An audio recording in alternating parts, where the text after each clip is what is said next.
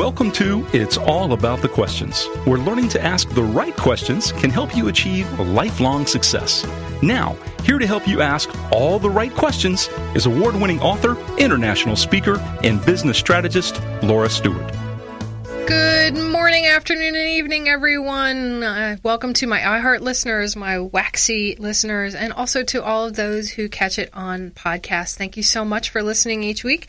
And today I bring you another great guest who it's such a coup that I got this guest to be on the show today. John David Mann, one of my favorite people in the world, the one I look most forward to seeing his name in my inbox because just reading his emails give me total joy. So, John, you are calling in from Florida, which, yay, but on the other coast. And you and my other favorite person in the world, Bob Burg, just released The Go-Giver Leader, a little story about what matters most in business. And my big question to you is this: what matters most in business? The one thing, lean in everybody closely because the next 15 seconds is going to reveal the secret of all secrets. No, that's a good question. The most important, so in this book, The Go-Giver Leader, what we're putting forth as the most important thing, what matters most in business is, I guess I'd say, that you don't get too carried away with yourself. that you always, no matter what success you have and what position of leadership you accrue and what kind of station you have and visibility you have and power you might come by, that you always keep your focus on service to others because and on benefit to others, value to others, not because it's a noble thing or a nice thing or a philanthropic thing, but because it's a practical thing. It keeps perspective. It keeps you from falling into the trap that so easily occurs for anybody in a very successful position. They start thinking they're the deal, and they trip themselves up. Ego is such a huge play in the business world. I mean, we hear about it all the times, like that one head of the pharmaceutical company who felt his stuff was better than anybody else and jacked the price up so high that nobody could even remotely begin to buy the drug that he needed, and it shot it down. That's the opposite side of the spectrum. Are you talking more about servant leadership or some other kind of leadership? In a sense, yes. We use the phrase giving leadership, and it's both a verb and a noun because, giving leadership is something you do when you go to the people in your organization and you ask their view and you actually listen. You're giving them leadership in a sense. When you have lieutenants that you trust, when you look for your replacements, your understudies, and you actually promote others to high positions, you're giving leadership away, and that's an important thing. But it's also a kind of leadership, like servant leadership, like you said. So it is kind of like servant leadership, what we're talking about. It's a very similar thing, but it's kind of tricky because it's not like ego is a bad thing. And in fact, ego is a great thing. And to be a successful leader on any scale, in any context, you need to trust yourself. You need to have a high opinion of your own opinion. So it isn't, becoming a selfless person, becoming a doormat, becoming somebody who just abases himself in the service of others. You don't want to, tip the pendulum all the way in that direction either. It's really a matter of balance. It's both trusting yourself and also not trusting yourself entirely, trusting others, listening to other voices, and keeping it all in perspective. That sounds like an awful lot of stuff that a leader has to be thinking about all at the same time. I have to trust myself, but not trust myself too much. I need to be a giver leader, but I also need to take charge in some ways. I need to be humble, yet I have to be confident. So can we step back 1 second and talk about one thing that I think is important to define? Can you define humble to me? Sure. In your context.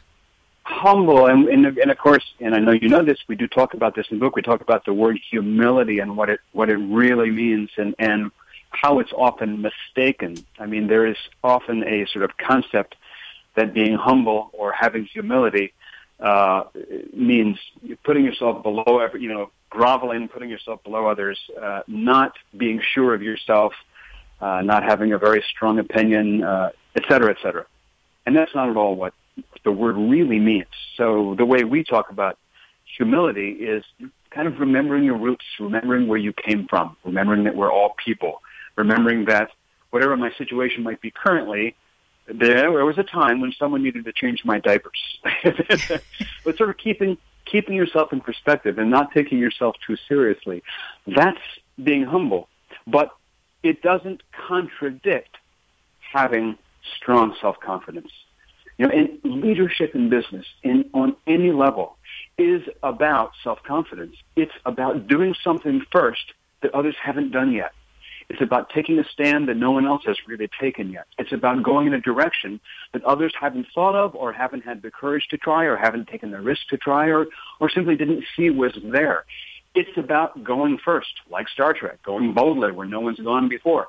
That's the definition of a leader. You can't do that without some strong sense of self-confidence, belief in your passion. You can do that and still at the same time retain that sense of humility. I mean, you're so right. You said it's balance. And that's what, to me, that's what makes leadership such a challenge. It's maintaining that balance of right and left hands, of confidence and humility, of taking charge, but also giving charge to others.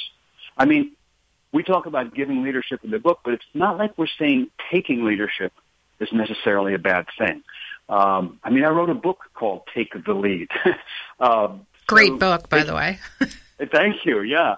It's, taking leadership, taking charge, grabbing the reins when it's necessary, when the horse is a runaway horse, when the carriage is going to crash.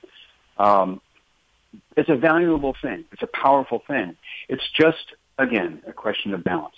So it sounds like you're saying that one of the things that go-giver leaders are, and exceptional leaders are leaders who know when they need to be taking charge and saying, here's the direction we're going. And they also know how to listen to and feel the pulse of what's happening so that if they need to, they can shift and groom those that maybe have more knowledge or are the better leader for a particular portion of the company or that task. Yeah, you said it really well. I don't think you need me. You can just talk about this, Laura. That's exactly right. And, it's funny because it sounds so simple when you say it. It just feels like, of course, you've got to trust yourself, but also listen to the wise counsel of the people around you. Yeah, it's like, okay, there's nothing radical or revolutionary about that. But it's so easy to lose sight of once everything is in motion, once the thing is happening, once you're in the business or the organization and it's facing challenges and it's going, look at these split down the road. Here we are in the silly season, presidential primaries, general election coming up. So, the news cycle is constantly dominated by candidates for positions of very high leadership in the land. But leadership is happening everywhere. It's happening within our families, in our social groups, in our businesses, in our everything. It's a constant phenomenon in any human interaction. In any humor interaction. Well, that too. That's also too much. You have to take charge of the stage when you're doing stand-up comedy. It's really everywhere. And here's the funny thing about leadership is that as you start to have success, which means others are following you, as you start to generate a gravitational field, and you're going in a certain direction, you're taking initiative, and others are following. So now you're not only taking leadership, but also it's accruing to you by others because you're getting followers. As that happens, you generate this kind of gravitational field, almost like a spinning particle. And it's that famous aphorism, power corrupts and absolute power corrupts absolutely. I don't know if that's entirely true. I'm not sure that power necessarily corrupts, but it does pull at you really strongly. It does generate a confusing influence. What it does is it tends to corrupt your perspective. It tends to make you think you're more important than everybody else. or at least everybody else right around you. Even if you're a wonderful person, it's a natural effect of having people following what you're doing. And I think whether you're, I'm sorry, go ahead. We're about to go into commercial break, but that you talk about that concept so beautifully in the book, where it's, and the show is called "It's All About the Questions," because for me, questions keep you grounded. Yeah. If you're willing to listen for the answer that you don't want to hear. And you talk about it so eloquently in the book, you and Bob Burg, how a true leader, if they have that power, they are remaining hugely humble, where they're remembering where they came from and that they don't know everything. Yes. And hugely humble. And when we come back from the commercial break, we're going to talk more with John David Mann, author of The Go-Giver Leader, a little story about what matters most in business. And we're going to be talking about the 5 laws. We'll be right back. John, you created your own high school while you were in high school. You led a sales team, a large corporation with over 100,000 sales people to tens of millions of dollars in revenue. You're a concert cellist. You've written multiple New York Times bestsellers. I think I've read almost all of them. I have the second Brandon Webb book, but haven't finished reading it yet. You've really, I believe, been practicing the 5 laws of legendary leadership, the 5 keys to legendary leadership your whole life. So what made you guys finally put everything down in writing? Or do you not think that doing all those things you were actually refining the 5 keys? I will say this.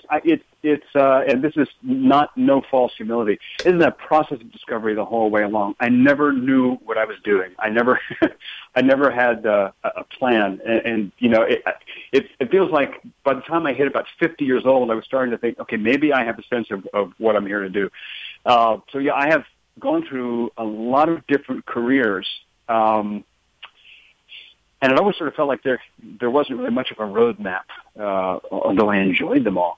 So I guess I've been kind of developing roadmaps or working at developing roadmaps my whole life. I love taking complicated situations or taking, sort of life as it presents itself and trying to sort of pierce the veil to get to what are the underlying key principles. What are the simple laws operating? It's a fascination I've always had. Probably it's a musician's fascination of finding the harmony underneath the flurry. But yeah, those 5. I will say that those 5 keys have been, for me. I mean, Bob and I came to them each from our own experience, but for me, they've been things I've been kind of developing and working on for decades until we got to this point of sitting down and saying, "Hey, let's write this book." As I was reading it, as I've gone through my career, I've known you guys for a lot of years now.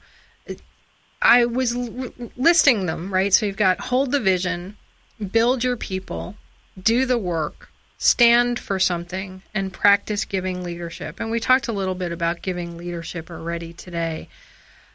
This is probably going to sound like an unusual question, but why the order that you put these in?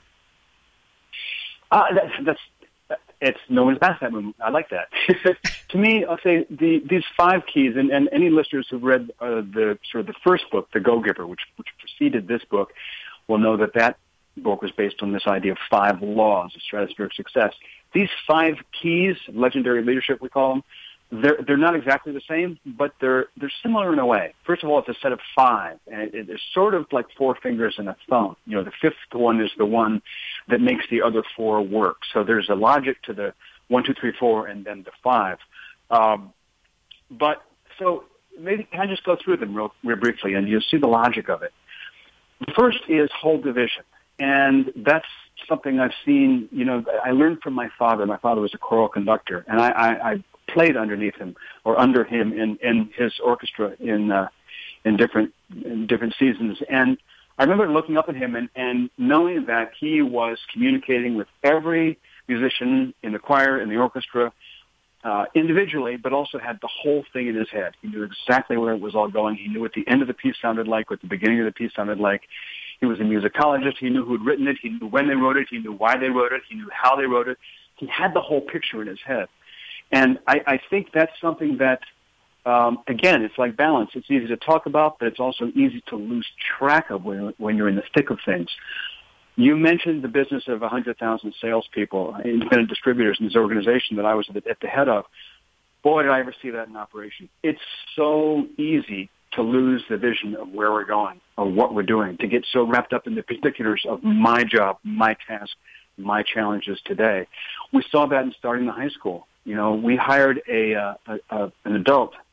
We were all teenagers at the time, starting the school. We hired an adult to be our director, to work with us, to be our team leader. And I used to watch him. I mean, he caught the vision of the school. He was able to go speak to groups, to carry it. I did the same thing. I would carry that picture of what we were doing to groups. But also, every morning, when I would go to his house and go in, he'd be sitting in the kitchen. He'd already have a shopping bag full of typed, stamped, enveloped letters that were all fundraising letters for our school that he'd done before breakfast. I mean, that's the third key: do the work. It's easy to hold the vision in one sense. It's easy to do the grunt work, the nitty gritty, the nuts and bolts that an organization requires. But having your hand in both of those, that's an exceptional leader.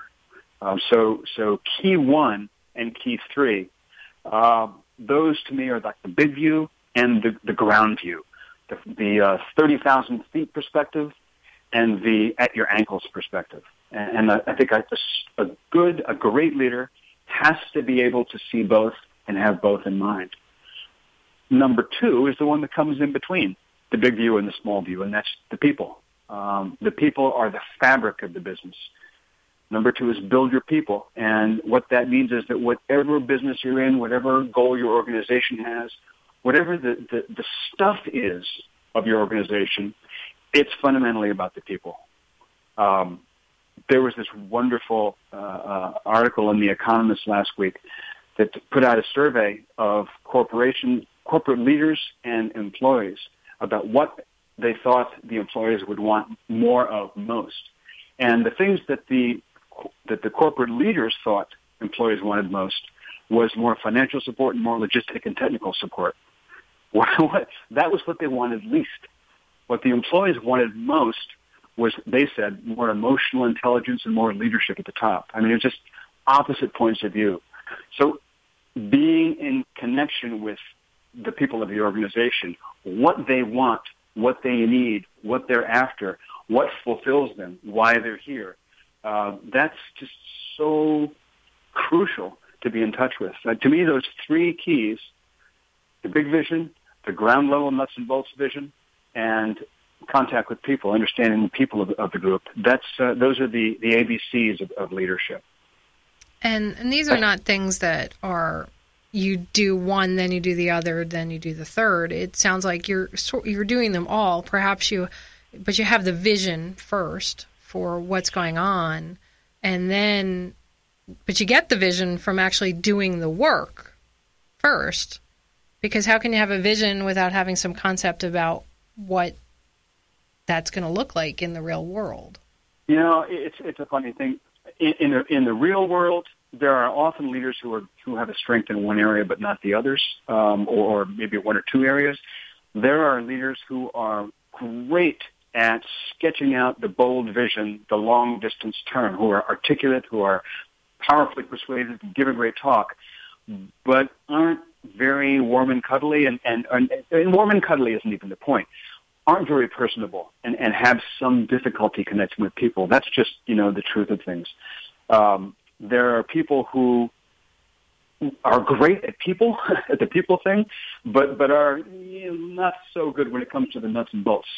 There have been, in presidential season, there have been presidents who had phenomenal grasp of details, of technical details of the economy, of foreign policy, and so forth, but who weren't so great at articulating that in a bold vision that people could see. That's key number 1, the vision. And then, because we're about to go to news, when we come back from the break, we're going to talk more about that. And it sounds like a lot of it is about building the right team. So a really great leader understands what they're good at, what they're not, and then fills in the gaps. Yep. All right, we'll be right back with more from John David Mann after the news break. Remember, the right questions can change your life. So what are you asking yourself today? Tweet out to @TheLauraStewart, and we've got @JohnDavidMann. Those are our Twitter handles. Let us know what you're thinking about the show today and share your questions. We'll be right back. Welcome to It's All About the Questions, where learning to ask the right questions can help you achieve lifelong success. Now, here to help you ask all the right questions is award-winning author, international speaker, and business strategist, Laura Stewart. And in case you're just joining us here on the air at iHeartRadio or Waxy FM, or, you just somehow started the podcast halfway through, we're talking with John David Mann, the other half of the writing team of the Go Giver Leader with Bob Burg. And before the break, John, we were talking about the 5 keys to legendary leadership. You laid out: hold the vision, build your people, do the work. And there's 2 more, but we got into a conversation about teams, and that as a leader, one of the things you have to do is really develop your teams, which is part of build the people, but also you have to, as a leader, know your strengths and weaknesses. Can you elaborate more on that? Sure. In the book, in the story, there are, aside from the hero, the main character who's trying to learn these 5 keys, although he doesn't have them by name, there are a series of leaders in the company that he goes to visit. And each of them, it turns out, sort of represent a different facet of leadership, one of these 5 keys. And he later likens it to that old legend about the 5 blind men trying to describe an elephant. One feels the legs, and one feels the side, and one feels the trunk, and so forth. And so they all describe it differently. They're all aspects or facets of leadership. And we did that because that's kind of how things are in real life. I mean, in the ideal world, you would take these 5 keys to leadership, and you would yourself exemplify all 5 of them beautifully. But we're all people with our characters and our personalities and our strengths and weaknesses. So you'll have some people will naturally be more, they'll be good at one aspect of these, like build your people. They'll be very personable people. They will love to build up others around them. While others may be, I won't go through them all, but we all have our strengths and weaknesses. So I think that to be an effective leader, you want to do 2 things. Number one, you need to know all these facets, understand them all, even if you're not good at them all, at least have an appreciation and grasp of them. That's why the book is there. Number 2 is where your strengths aren't so strong, is you need, obviously, people around you who are strong in those areas. This is one of the oldest truisms of leadership. Supplement your weaknesses with people of those strengths, and do that with your, cabinet if you're a president, with your advisors if you're a CEO, just with your friends if you're just in, we all have leadership positions in one way or another. So we're always looking out to see strengths in others that complement our own deficiencies. And I think that tends to happen naturally, but the more we're conscious of it, aware of it, and deliberate about it, I think that the more it puts us in a position of being able to do a better job, basically, where we are.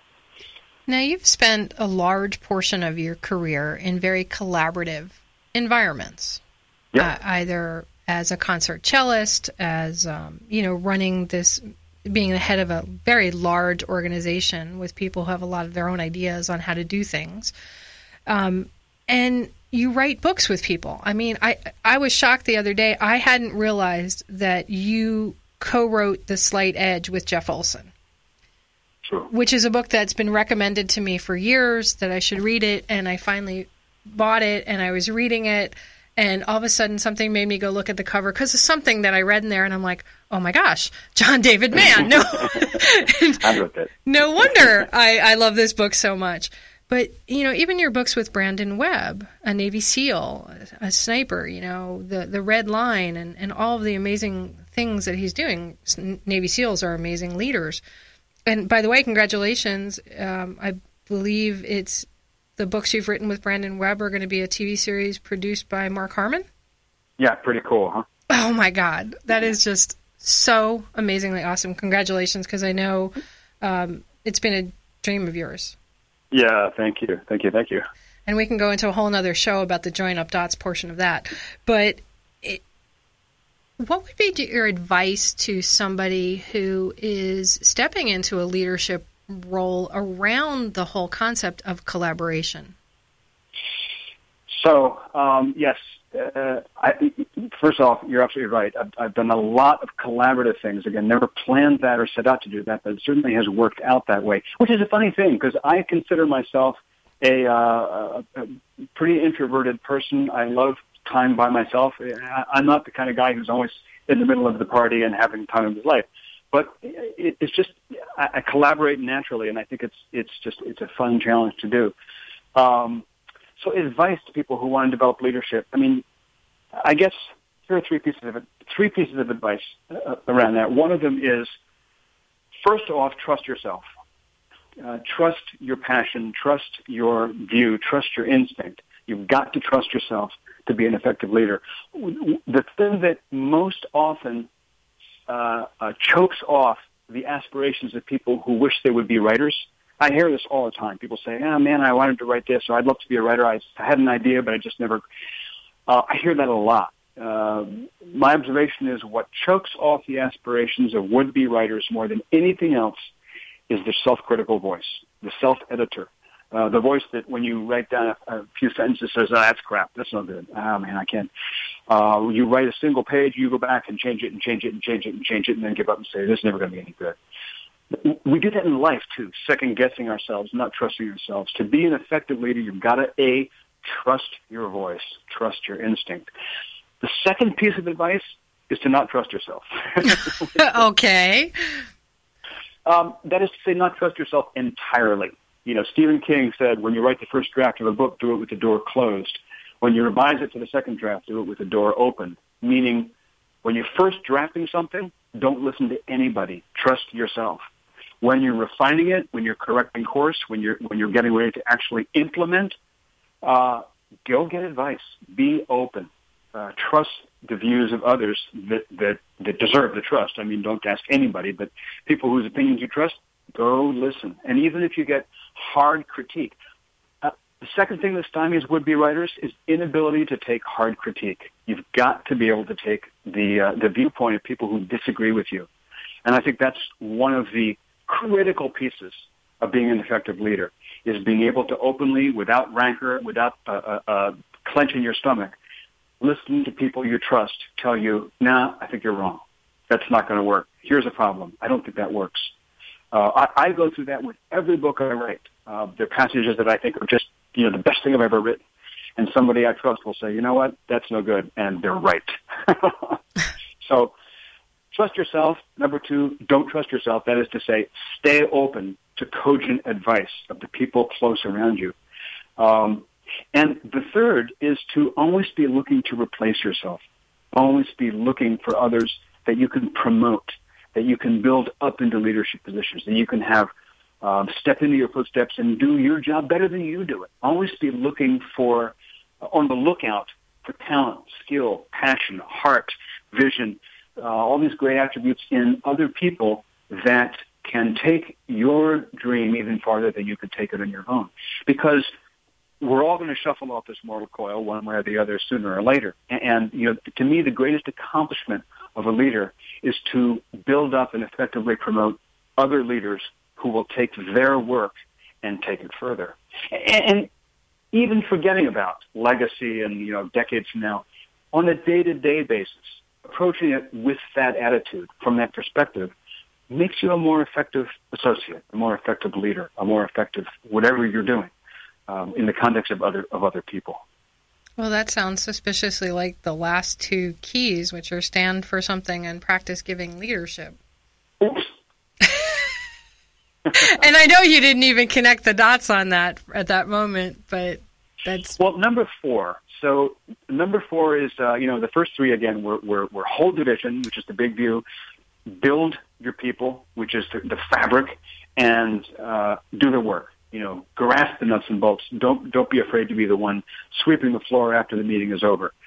Number four is simply called stand for something. And in the book, we write a lot about character and what that means, what creates character. One of the characters in the book says that character is what happens when life scratches itself onto your soul, meaning that, to put it bluntly, every one of us has suffered and suffers. We've all got difficult things that happen in our lives. You can't reach the age of 18 or even the age of 5, really, without having suffered through difficulties large or small. And it shapes you, shapes who you are, it shapes your character, it deepens your sense of empathy. The idea of number 4 is that beyond talent, beyond skill, beyond ability, beyond all of the sort of technical attributes that make you qualified for your post, there's underneath all of that the question of who you are, what you stand for, what you believe. And that, even though it's not something that we typically put a dollar value on or describe in a job description, that's what people are looking for. Even when they don't know it, if employers are hiring, they're looking for character, even if they don't know they're looking for character, particularly in positions of leadership. And character is a difficult thing to define in many ways, but you know it when it's there, and you know it when it's flawed. You have to be flexible in many, many ways to survive in business or any enterprise. But there are also some things that you won't compromise on, some places where you won't bend, some things that you stand firm on. And those often end up defining the business or the organization or the group or whatever it is that you're leading. And those will typically become questions of character. Those are what we remember of great leaders in history books. Those are what impress us in great leaders in businesses all around us today, even the local coffee shop or the laundromat or whatever. And that's a perfect way to go into our last commercial break, talking about character. And we'll be right back with more from John David Mann. John, you were talking about the 4th key, which is stand for something. And in the book, Karen asks Ben what he stands for in context of people will only trust someone when they know where he stands and what he stands for. I've been waiting to ask you this question. I believe I know it, but I want to hear it. What do you stand for? That seems entirely unfair. No, I'm just kidding. I've known you for years, but I've never actually asked you that question. I would say my first answer is excellence. I have always wanted to take a stand for sort of the purity and beauty of doing something in the most excellent way possible, excellence and beauty. And I guess I would also put together with that love. It's maybe a truism, but love is the force in my mind that makes things work, and absence of it is what makes things not work. So I guess excellence maybe is sort of love manifest in form. But I've always been a real stickler for the gorgeous beauty of something just done beautifully well, the excellence of something. And those are my right and left hands, excellence and love. I would add respect into that for you, because one of the things I love about you is you respect people where they're at.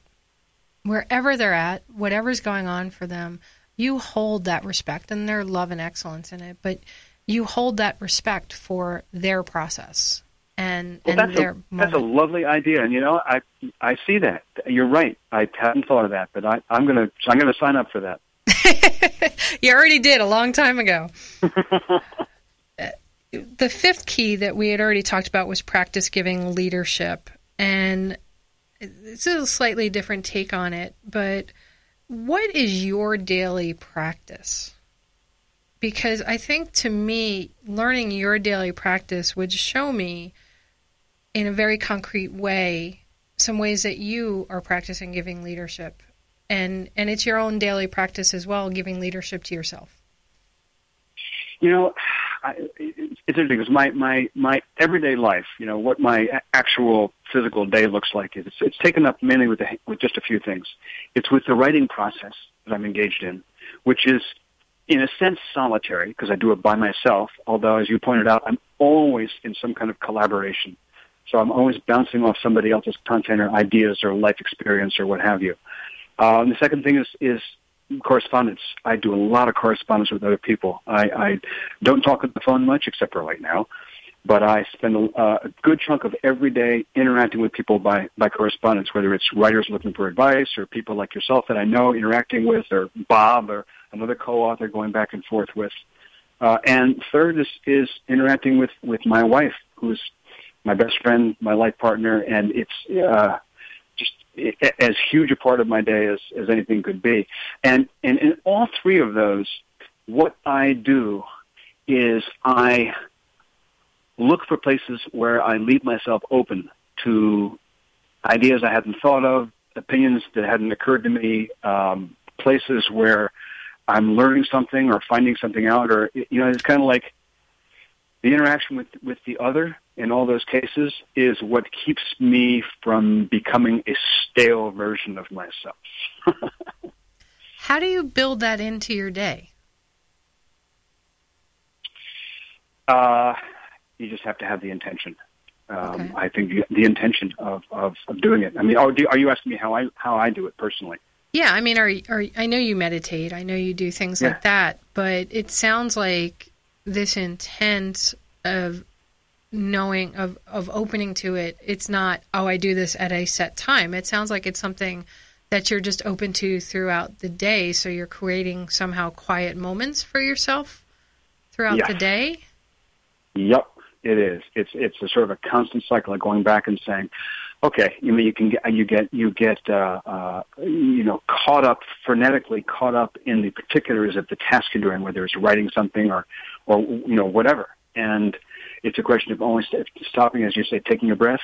It's almost like meditation in the moment. Stop, let go of your perspective, and say, okay, what's the world around me saying to me right now? My view has come to be, and it wasn't always this way. When I was young and arrogant, it wasn't this way. But my point of view is, the universe knows me better than myself.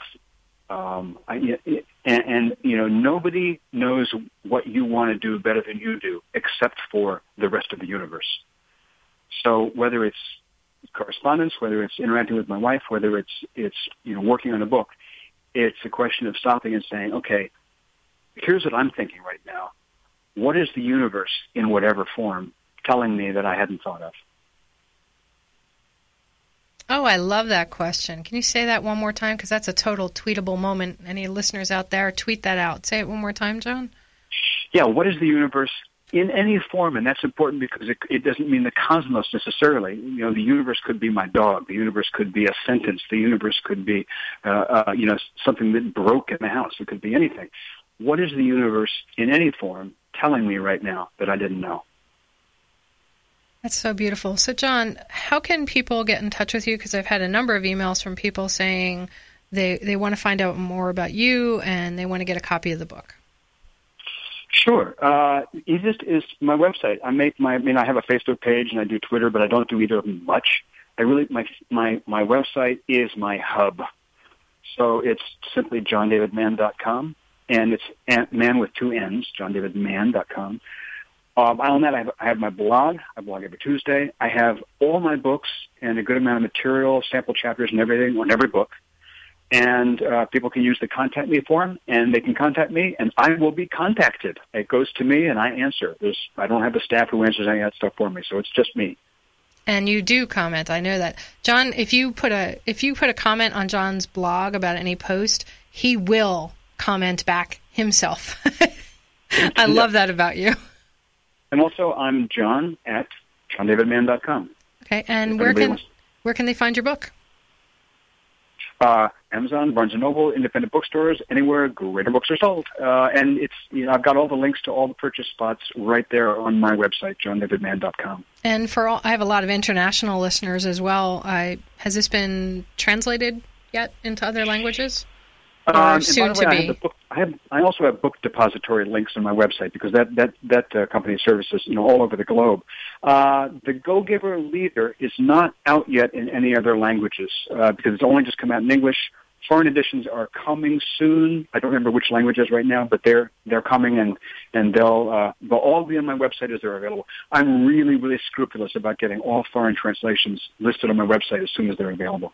Okay, so everybody go to John David Mann with 2 N's, MANN.com, and sign up for his blog because it's one of my favorite times of the week. Any last thought, John, to leave the audience with? Gosh, I already gave my last thought. Rats. But I'll give it again, which is that nobody knows your path in life, your destiny in life, what you're here to do better than you do, except for the rest of the universe. Except for the rest of the universe. That's beautiful. Thank you for being on the show today. Oh, my pleasure. Thank you for the invitation. It's always so much fun. So everybody, The Go-Giver Leader, a little story about what matters most in business by Bob Burg and John David Mann. Grab your copy today anywhere books are sold and tweet out to @TheLauraStewart and also @JohnDavidMann what your questions are about the 5 keys to legendary leadership. Are you holding the vision, building your people, doing the work, standing for something, and practicing giving leadership? For me, I would love to know what you stand for, my wonderful listeners out there. We know what John stands for, but what do you stand for? So let me know. And remember, the right questions truly can change your life. So what are you asking yourself today? And if you're not sure, just tweet out to me, or better yet, call me. Email me, Laura@laurastewart.com, and let me help you ask the right questions so you can move forward and be the legendary leader that you are. See you next week when we join up dots with the incomparable David Ralph.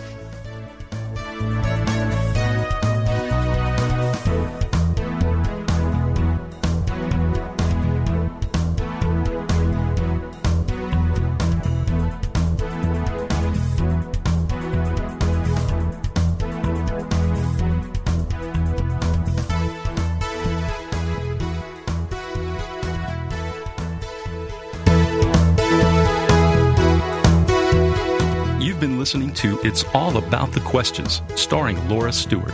Connect with Laura at it'sallaboutthequestions.com and download a free workbook that will help you ask better questions starting today.